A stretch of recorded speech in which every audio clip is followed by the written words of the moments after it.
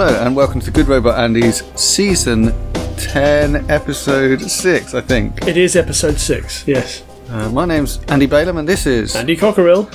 And we're in the same room again. Again, listener. And the thing that we're talking about this evening, and it is evening, is... It is. It's Avatar, The Way of Water. Avatar Harder. Avatar 2. Avatar 2. Electric Boogaloo.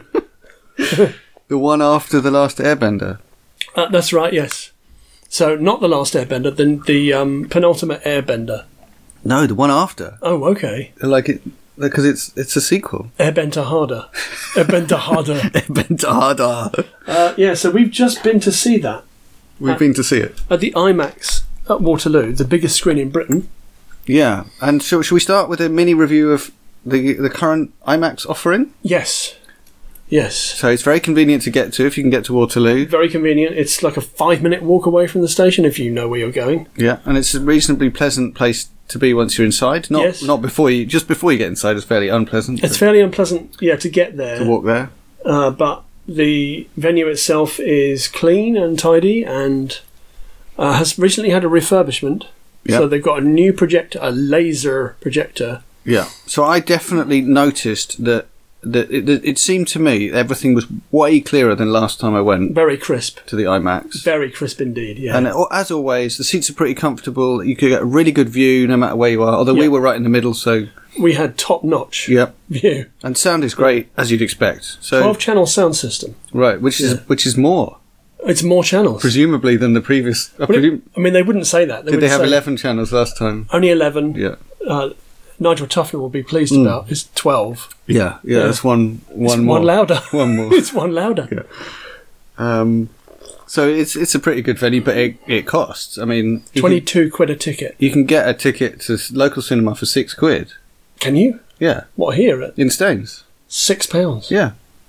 That's very good. Yeah, so that is cheaper than £22. Yes, a lot cheaper. Yeah.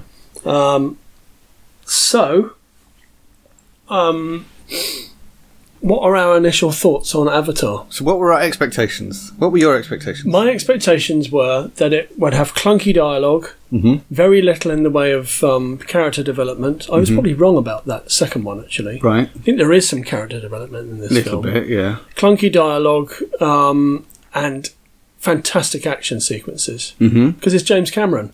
Right. And nobody to this day does action like James Cameron does. Right. Where do we know James Cameron from? Terminator 2. Right. Titanic. Right. Avatar. Right. The one before The Last Airbender. Avatar, The Last Airbender? Yes. The actual last one. He does know how to orchestrate action. Yeah. And make it coherent. I think that's the crucial thing. I just want to apologise to listener. There is a thing called Avatar: The Last Airbender, which is nothing to do with this film. If that's confusing you, I believe it's a cartoon series. Yeah, it's some kind of anime thing. Yeah, it's anime. Yeah, haven't seen it. Anyway, so yeah, my expectations were, I think, similar. I was expecting a highly polished CGI experience with 3D that's thought through properly to make use of 3D, even though I find 3D normally quite irritating. Yeah. And a really clunky message. Like, the thing about Avatar that I took away from it was, wow, this is a naive, message about how essentially you shouldn't, colonise and kill everyone and burn down trees. Yeah, it's basically bludgeons you with corporations are bad, okay? Yeah. People who are close to the nature are good, okay? Yeah, I'm actually... This evening we went with my son. And his comment was, if the baddies were more nuanced, it might actually persuade you a bit better. But as the baddies are so blatantly bad... They're pantomime bad guys, aren't they? Yeah. Basically. Anyway, so I've jumped into... Anyway, so that was my expectation. So then what's your overall impression? So my overall impression is that I didn't initially find it to be as jaw-droppingly, game-changing as the first movie. You mean the special effects and visual... Yeah, so it starts off... Did you find the first movie really game-changing? Yeah. Why? Because of the 3D? No, because of the CG. Okay, I found it to be really, really stunning. I suppose it was pretty surprising. So this one doesn't have that factor. In fact, I think maybe because we were watching it in high frame rate 3D, some of the stuff in like the forests of Pandora looks a little bit like cutscenes from video game. Yeah, I kept thinking, is this just a video game? Especially the way the camera was moving. Yeah. There's a kind of smoothness to the camera that you get in video games you don't get in real camera work. That happened a lot. So it kind of took me out of the film a little bit, and it cast me back to watching... I took my son to see the second Hobbit movie. Right. Which was in 48 frame 3D, and it looked awful. Right. It looked like a video game. Oh dear. Terrible. So this didn't look that bad, but it did take me out of the film some of the time, and I kept thinking, I don't remember it looking like this when I saw Avatar. No. In 2009. No, I definitely. It took me. Like I know I came into this film feeling a bit negative, so I didn't want to then. I felt bad for then having negative thoughts, but it kept taking me out of the story. Yeah. Because it was like, oh, now this bit's been shot in the studio. Yeah. Oh, this bit's been shot outdoors in a real place. Oh, this bit is just back into the computer game. And it was cutting quickly between them. Very quickly. Yeah. And so you're like, whoa, something that's like a completely different thing is happening on my screen. So I was really surprised by that. Now, I wonder if we hadn't been watching it in such high quality 3D and with such a high quality projector, if we hadn't noticed, we probably wouldn't have had such a strong impression of that. There's something to me about the 3D that makes you particularly aware of the kind of feel of the scene. Now, So the stuff in the forest is not as good as the first movie. But including the animation, which is the bit that really takes me out of it. If you see Yep. humans moving and they're not running how humans run, that really hurts it. But when they get to the ocean and they go in the ocean, it knocked my socks off. Yeah, underwater. It really did. This was what I expected from this film. Yeah, which was next level, like cutting edge, groundbreaking. I'm using all of those phrases because they all suit this film. It was like watching a nature documentary. Yeah, it was that good. Yeah, we've been watching Frozen Planet 2, and we watched a bit of Blue Planet ages ago, and I frequently had that feeling of I'm watching a documentary. Something beautiful is happening in front of me, and it looked completely natural. Yeah. The only thing that was unnatural was that the sea was unbelievably full of stuff. Yes. All of the time. Yeah. Yes. But all the stuff was the kind of weird stuff you get under the water. Yeah. Really plausible, but also really beautiful, and and the way it moved was amazing. So really enjoyed the stuff that's in the ocean. In fact, I think once they leave the forest and they go to the ocean, the film picks up a gear and really just goes on from there. And I found myself being very engaged with it after that. Right. I was shockingly engaged with it, given it kept jumping me out of the action with this janky changes. So the plot of this one is it's probably more simplistic than the first one. Yeah, just there's a bad guy. There isn't even a mining company. So Colonel Quaritch, who was like the big, bad, hissable pantomime villain of the first movie, is back. That shows a lack of imagination. Yeah, they could have They had just somebody resurrected else. the same character. He's back, but he's not back. Yeah. So they've recombined his avatar into a Na'vi body, basically. Yeah. They took a recording of his brain and they've injected it into a Na'vi body. So if he dies in that body, presumably he is dead. Well, they could just re-inject him. Maybe they'll into another one. him, yeah. So what's the point of him not dying? Oh, we spoiled it. Are we spoiling it? We're spoiling it. Maybe. So he's back, and it appears that the company I'm not really sure, are also back, but their mission is different this time. Yeah. Because instead of mining unobtainium, they seem to want to terraform Pandora. Yes, because Earth is dying, so they need to come here. So they just got to clear the way and make way for humans. Yeah, but to do that, they need to terraform it. They need to change the atmosphere. But all they're interested in doing is killing everything. That one bloke. Yes, from the previous film. Yeah, so Quaritch's whole agenda is he wants to kill Jake Sully. Can we take a moment? Yes. To talk about how this film is supposed to be about colonialism. Yeah. And the plot is that the one white person from the previous film is now leading the people the native people of the But he was leading them in the first one. Yeah, but so it's equally an accusation of the first film. The white saviour. Yeah, how is this okay that this is the plot? It's not okay. No. Okay, that was my moment. It isn't okay. So that is essentially the plot. Quaritch wants revenge. He wants revenge on seemingly all of the Na'vi. But especially Jake Sully and his wife, Neytiri. Yeah. Right, yeah. So that's it. We finished the podcast. That's the plot. Yeah, that's the plot. But as I said at the top of this as I said at the top of this podcast, I wasn't expecting anything more than that. Yeah, it was offensively simplistic again. However, let's talk about some of the things that I really liked about this. Okay. Sigourney Weaver is back. Yeah, she had very little to do. Oh, as Sigourney Weaver, but she's also back as Jake's daughter, adopted daughter. Is that Sigourney Weaver? Yeah. The one? Which one? The one where she goes into the one who has spiritual. Yeah, that's also Sigourney Weaver.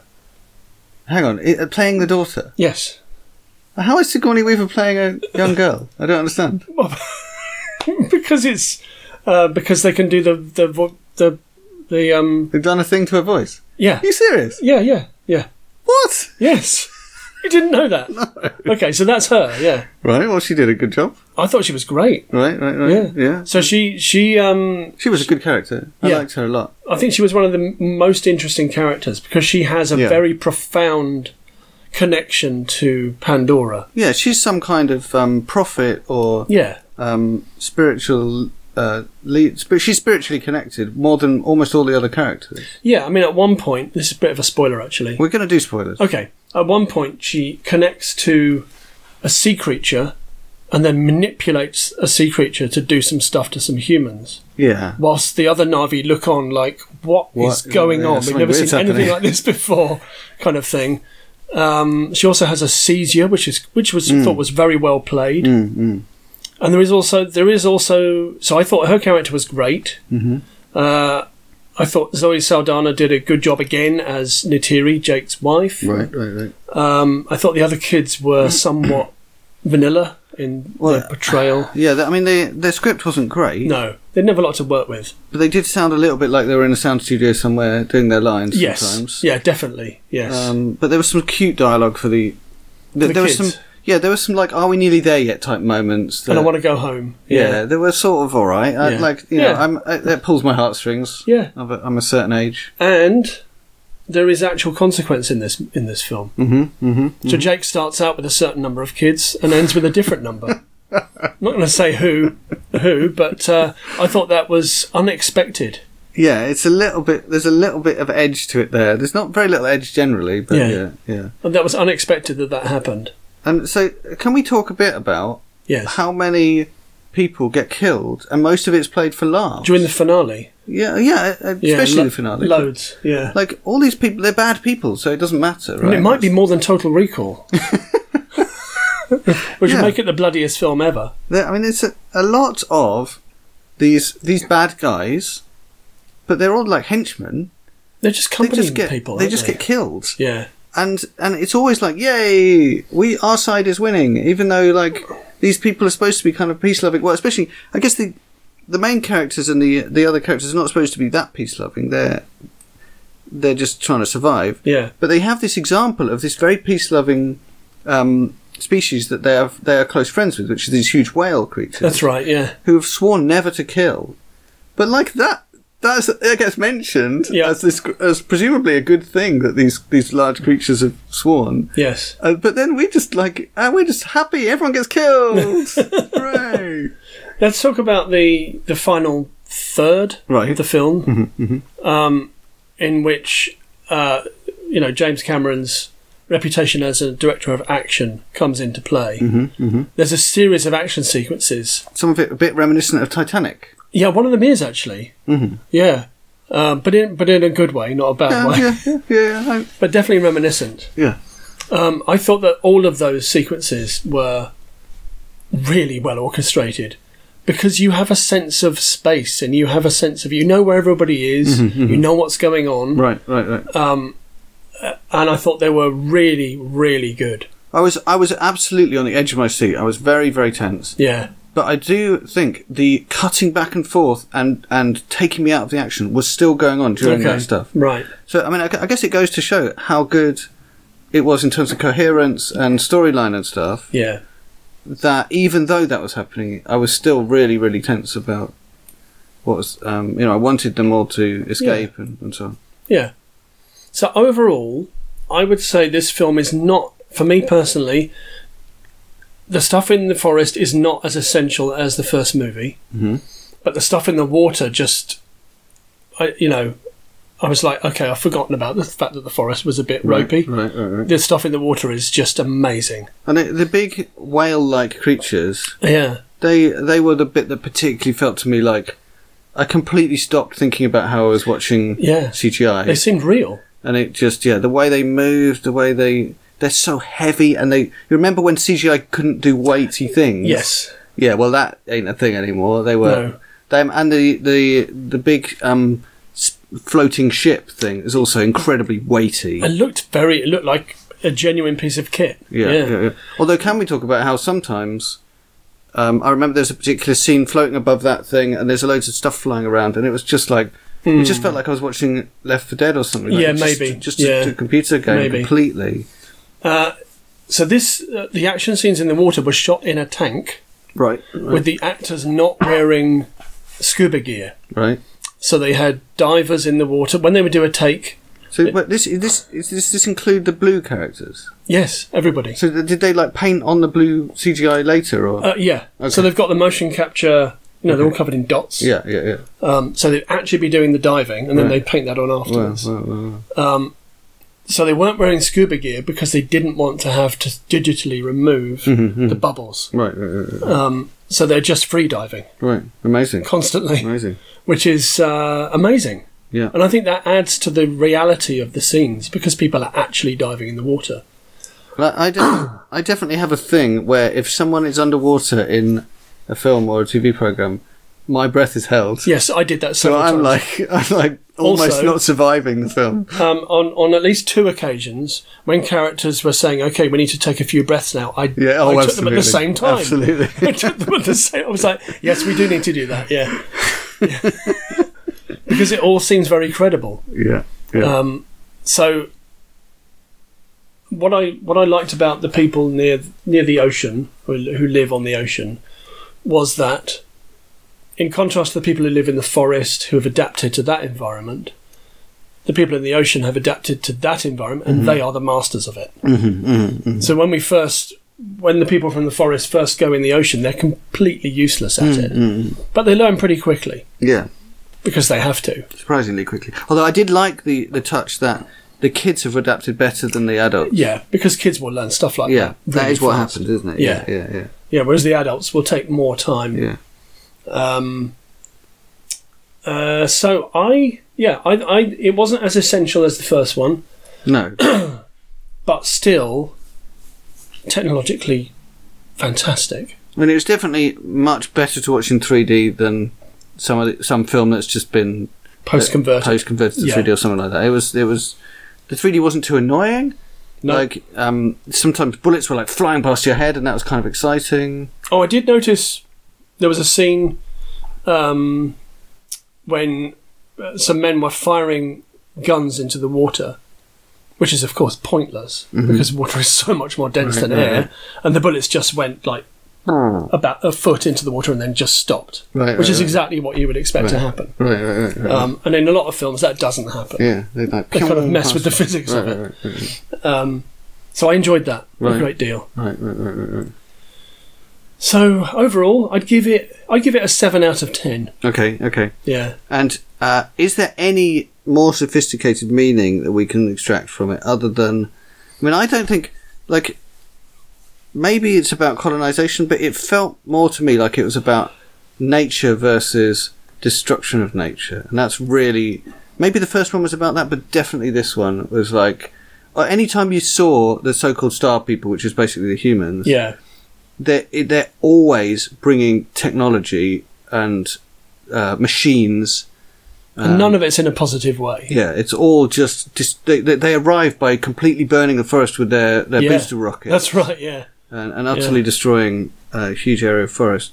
So all they bring is this destructive technology, and what they're attacking is a completely non-technological, a completely nature place. So to me, that was like the heart of, if we can call it a message, the message of the film was like technology bad or industry bad. But the thing is, it isn't that much of a clumsy metaphor.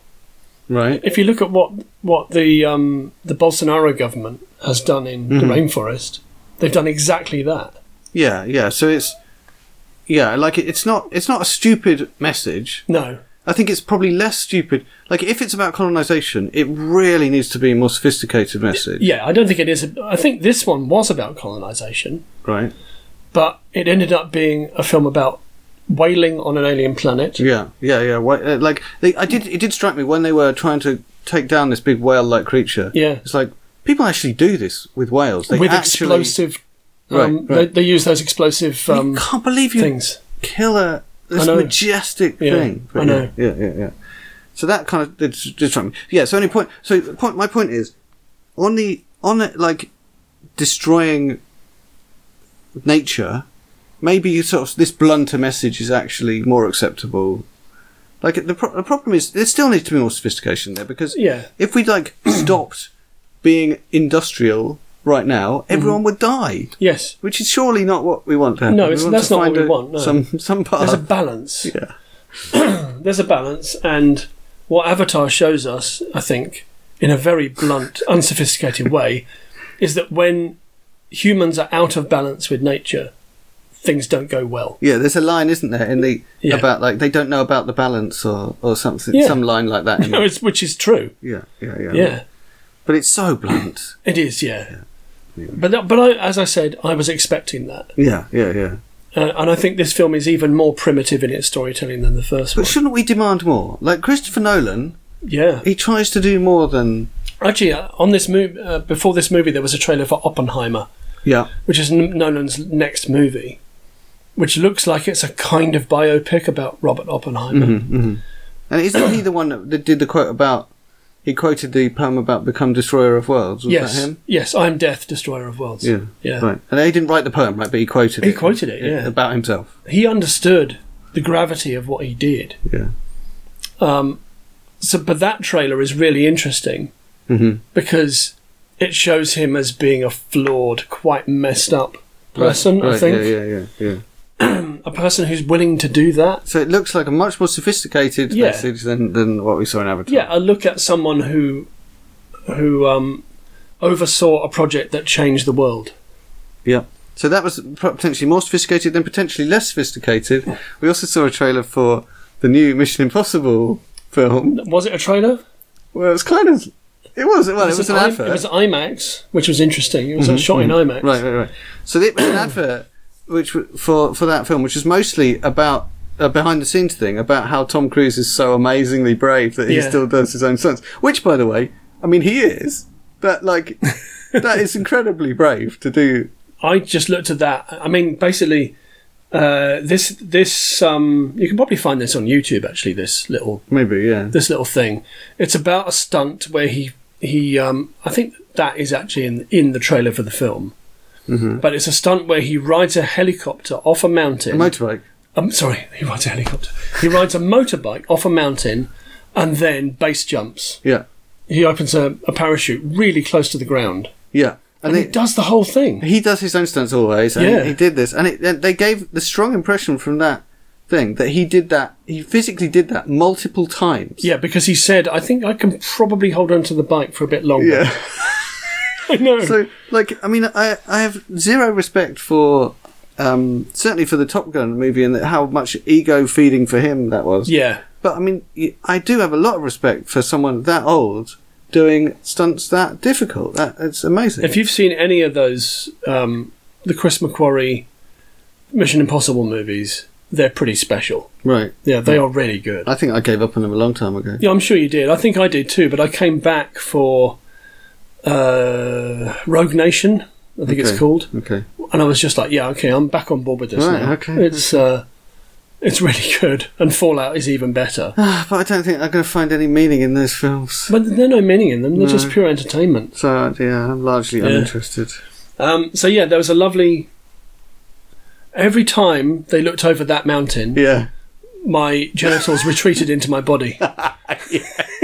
Yeah, I'm not good with heights. No, me neither. And in 3D. The trailer wasn't in 3D, though, was it? No, it wasn't, no. But there was a time in Avatar where we went over a cliff. Yeah, I was like, whoa! And I was like, oh, that's probably where I want to take the glasses off. Yes, definitely. But yeah, it definitely did it to me. So yeah, I enjoyed that breakdown of Mission Impossible, something, Chapter 1. Part 1, Part 1, yes. Mission Impossible, something, Part 1. Yeah, something, Dark Side. So, I think we're probably done. Are we done? So we had a really fun evening. Yeah, it was good. But I would be really interested to see whether that thing of it really taking you out of the action because it's changing mode. When you watch it on a regular TV. You just watch it on a TV, maybe it doesn't happen. If it does, it's really bad. I think it's the high frame rate that does it. Right. Yeah. And I would have been happy to watch it in regular frame rate in 3D. I think it would have been more watchable. Right. Probably. But I wonder whether they need to do something about the way the camera moves in the pure CGI. Because it doesn't move in a natural way. It doesn't move in a way that... Yeah. Although, having said that, they have these drone cameras, like the one we saw in the Mission Impossible trailer. That's the one that's filming him going off the cliff. Yeah, but that still, it didn't look like the something about the way the camera moved looked like the computer games cutscenes. Right, yeah. And I think it's probably because it's just so exact. Yeah, I see what you mean. The line it's following. Yeah. There's a shot in, I think it's the first Lord of the Rings movie. Or no, it might be the second one. Where Saruman... No, it's the first one. Where Saruman burns down the forest of Fanghorn and is making the Uruk-hai, and the camera kind of pans down and through, and it just doesn't seem right. Right. Because it's a digital camera, basically. Right. It's not a real camera. Right. And that's one of the only very few shots in those movies where it pulled me out of the action. That's interesting, because I think back to Babylon 5. Yes. And they do crash zooms and things. Yes. In the CGI. I like crash zooms. And even though I imagine if we watched that now, it'd be okay, doesn't look good. It would look very primitive. Yes. But they were attempting to make the camera seem like a proper camera. Actually, they do a lot of crash zooms in Battlestar Galactica. Yeah, Battlestar Galactica does that a lot. Yeah. And that's pretty good. That does, the way the camera moves does feel natural. So that's what surprised me about. This film is way past Battlestar Galactica in terms of technology. Yeah. Why is the way the camera moves taking me out of the action? Yeah. I know what you mean. Don't know. All right, what have you been watching recently? Oh wow. We just finished a couple of days ago a show that was on BBC just before Christmas called The English. Okay. Which was a Western about a woman played by Emily Blunt who joins forces with a Native American guy who has been working as a tracker with the cavalry, as so many Native Americans did. Joins forces with him on a blood-soaked quest for revenge. Okay. Really good. Right. Yeah, really, really good. What's that on? BBC. Right. On BBC. We finished The Outlaws Season 2. Right. I really liked Outlaws Season 1. Which was, I think, not as good as Outlaws Season 1.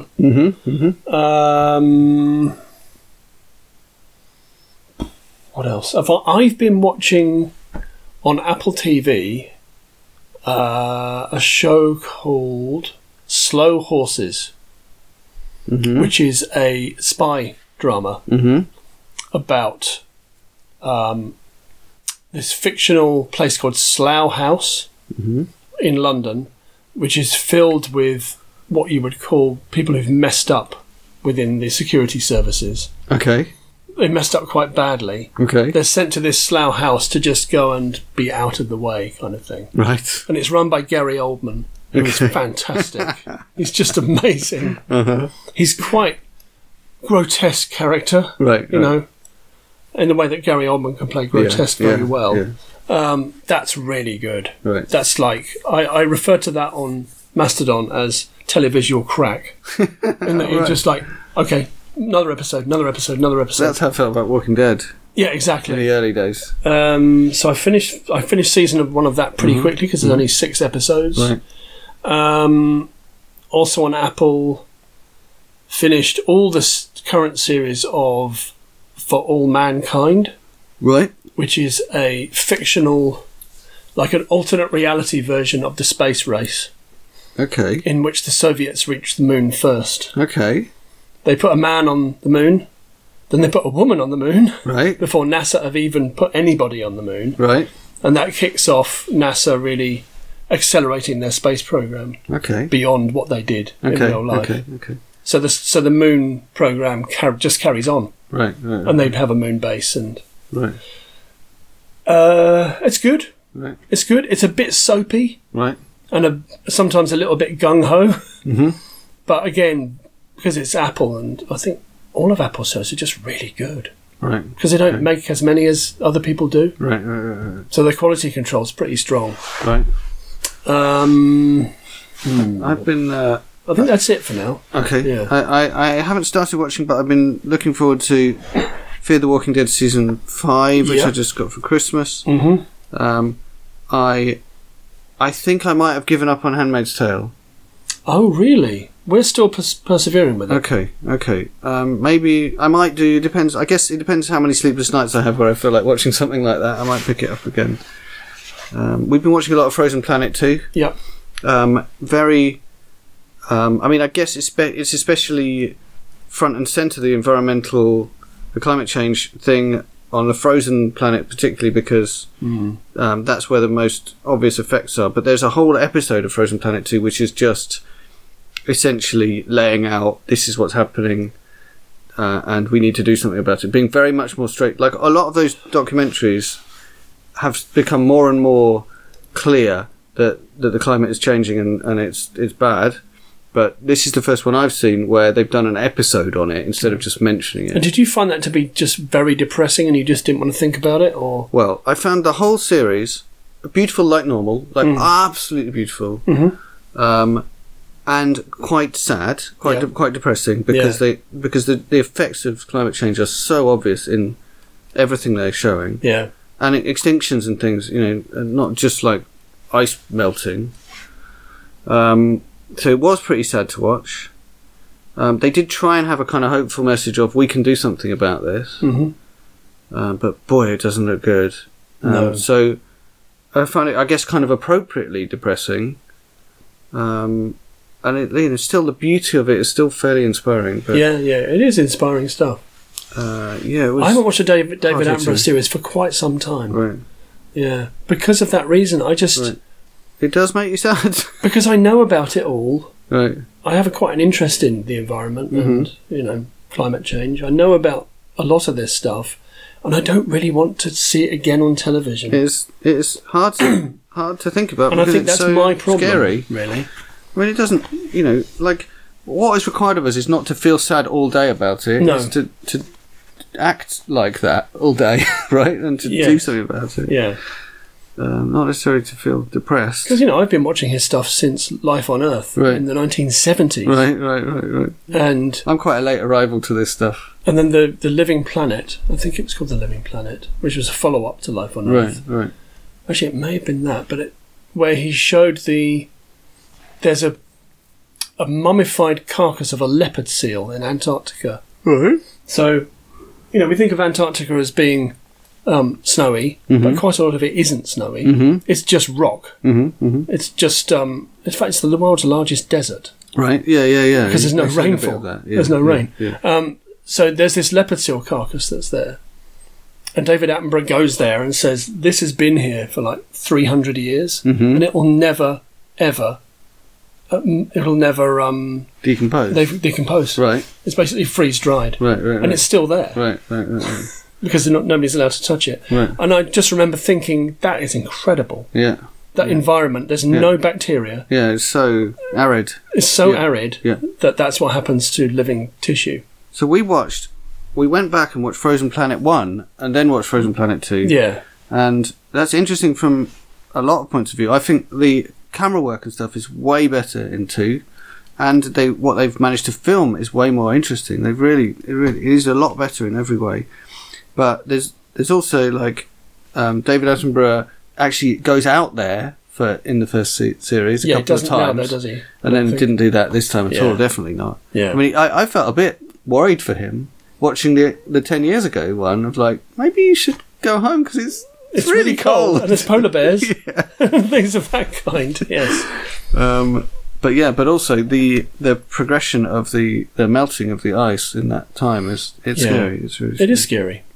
Oh, we've also been watching his Dark Materials. Ah, the new series. Final season of that. Oh, is it the final? Yeah. Okay. Which we've been enjoying a great deal. I mean, the previous ones have been really good. And this one is just as good. Right. More James McAvoy this time out, which is who's good. That? He plays the... what character is he? He's Lyra's father. Right. What's his character's name? I don't know. I don't remember any names of anyone ever. But yeah, more of him, which is great, because I really like him. Right. I hope there's plenty of her mum as well. Yes. Good. Yeah, so there's more of them, less of the annoying people at the authority who I find to be irritating and two-dimensional. Right. We get to see some angels. Right. Which is cool. Right. Yeah. Yeah, it's been absolutely fantastic, that series. So. Really high-quality stuff. I hope we can persuade some of the kids to watch the last bit. I think they'd enjoy it a great deal. Oh, yeah, they yeah, I don't know if some of them are a bit grown up for it, but don't know. I don't know. I mean, I'm grown up and I enjoy it. Yeah. I know what you mean about kids, though. Yeah. They have a... They're too cool for it. Yeah. I think that's probably it, apart from Pottery Throwdown started again on Channel 4, which is like Bake Off, but with pottery. And a man that cries a lot. Who I can identify with. The man that cries a lot. I cried a bit in Avatar. I was going to say, did you cry? I almost cried. Twice. I think possibly when Sigourney Weaver's character had actually that seizure that she had underwater was really scary.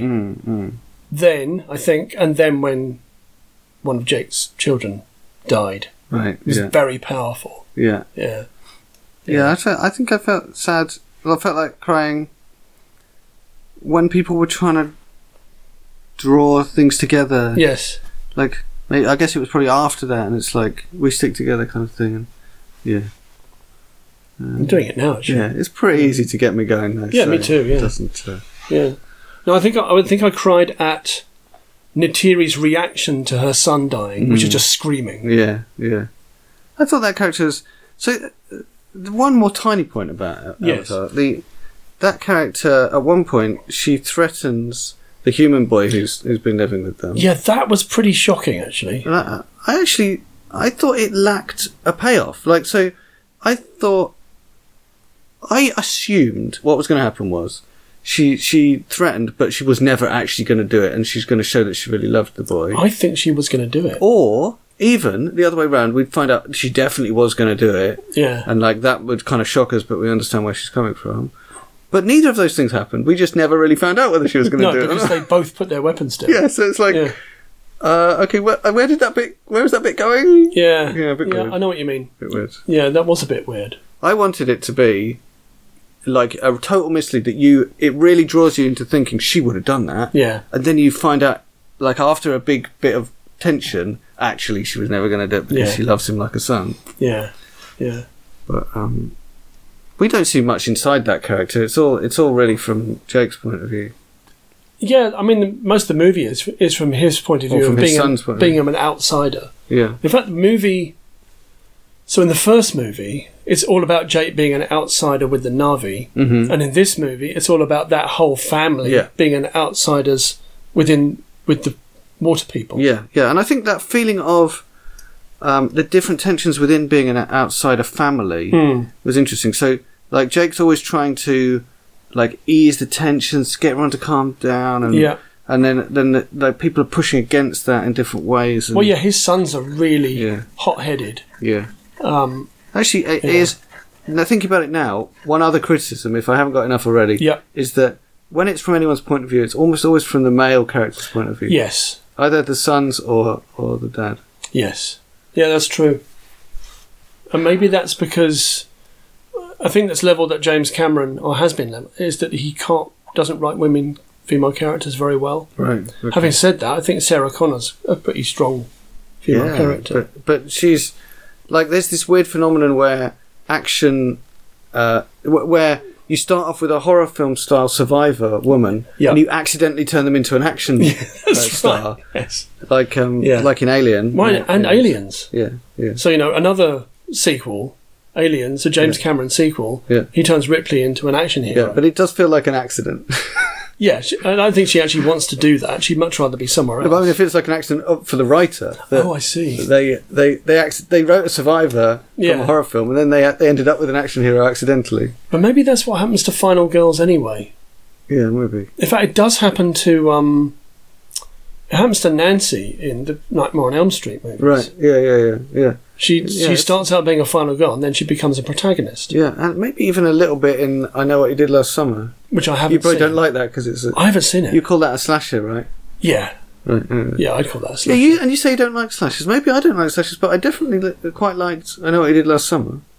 I haven't seen it. No, you haven't seen it, so maybe I don't even know whether it's a slasher or not. I don't really know what a slasher is. A slasher is not supernatural normally, it's just somebody with a knife. Right, going after a girl who's surprisingly scantily clad. Yeah, going after teenagers, usually women, sometimes men, and there's always a final girl. Right. Oh, I think it is a slasher. So, I have exceptions to that, though. Right. And one of those is Texas Chainsaw. Scream? I don't like any of the Scream. No, I like I don't like them. Texas Chainsaw is a big exception because it's so good. Right, okay. And it's largely bloodless. Right. As well. Right. It's just all about the weird tone of that film. That I just thought it was a piece of genius, really. Right. Because I didn't watch it for so long.